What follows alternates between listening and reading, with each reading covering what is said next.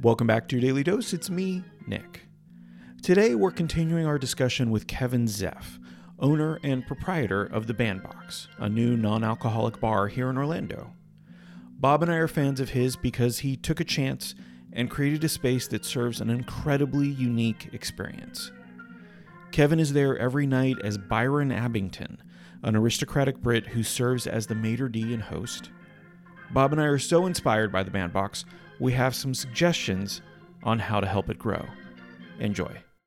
I love that your beta of this is you. Yes. That you're yes. like, I'm taking this on, and by the time you're done, you'll know how to do everything in the place. Absolutely. And then ultimately be able to teach other people to take on those roles. And you're going to have to father a lot of Byron Abingtons Absolutely. if you start Yes. franchising. Oh, like yes. Subway level franchising, Yes. like teach the owner how to be Byron. Right, Oh, right, right. see, that's Exactly. just it. Yeah, because this is going to be a different kind of a franchise experience. It is. Think about it, because Oh, yeah. you have to really be able to control the quality of the actors. Absolutely. The quality of the atmosphere, because Yep. clearly you've put some serious thought into this. I'm This sorry. is- No. I said Subway.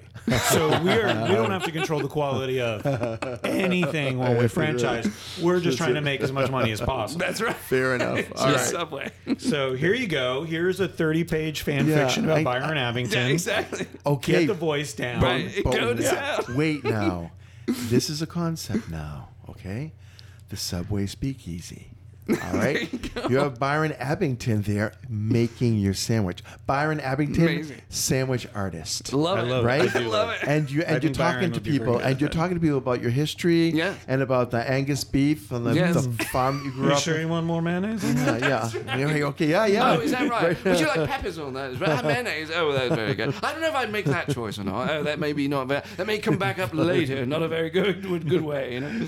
If I may mention, I did smell your breath when you walked in. These onions could be a mistake. That's right. That's right. Too much onions is never like a good that. thing. Okay, so your British accent, I can't help but think of Benedict Cumberbatch. Oh yes, a little bit. Because Yes. because that throatiness, right? That Yes, throatiness. Yes. a little- And also, I don't think I know the actor's name, but it was on the White Lotus Hotel. Yes. So good. Yes, So fun. You ever see White Lotus? Yeah. Yes. But I forget the actor. I forget the actor's name, and I hate that when someone impresses me with their acting, and I can't. Do they have an accent?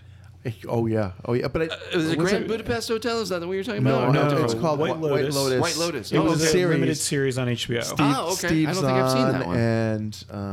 and Connie something. Connie. Was it the hotel hotel- manager? yeah, yes. Yeah, Nice. it was more of a Australian accent. I think it was Australian.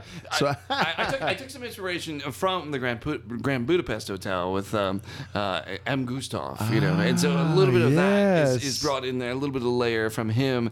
I think it's a wonderful film. I mean, Wes Anderson is an amazing director he's too. But incredible. What a twist. Yes. Okay, It's just a lot of different. fun. Yeah. But that movie lends itself exactly. Even when we were looking at, I have a costume. I worked with a costume designer to build this tuxedo. So we took some inspiration from that film and some of the other costumes. Even Bill Murray was in that. But they Yeah. all had their league of other hotel managers, maitre d's, and so we took some inspiration from the costume design. I for feel that. like the world needs to know that backstory though on this stuff that you're talking about, because Yes.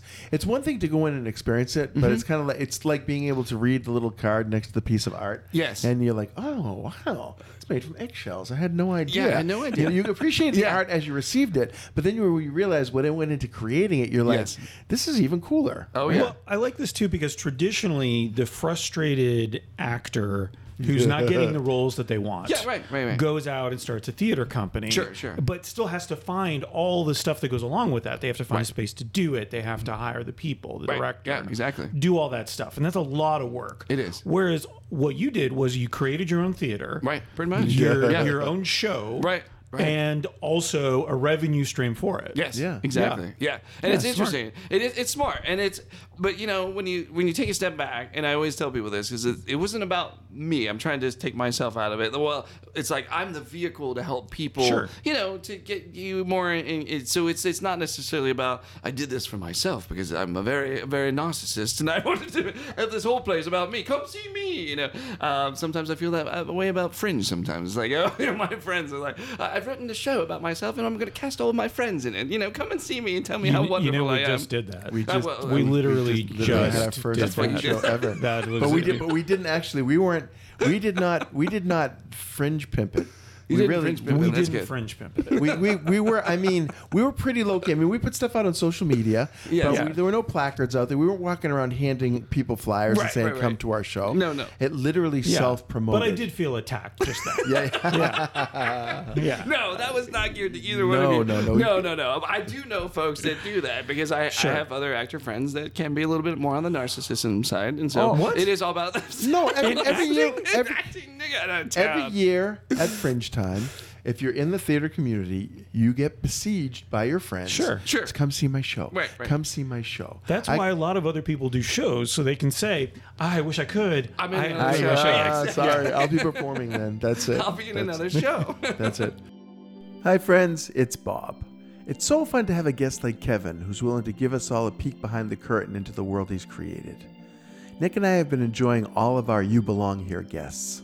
I call them that because Nick pointed out that the people we've been inviting to join us on your daily dose are all people who create spaces, tones, and opportunities for other people to arrive as they are and know that they belong there. It's a beautiful parallel to the Fringe show Nick and I created together, and we like that. We hope you do too. Tomorrow we'll wrap up the series of episodes featuring our friend Kevin Zeff. Be sure to check it out. As always, thanks for listening.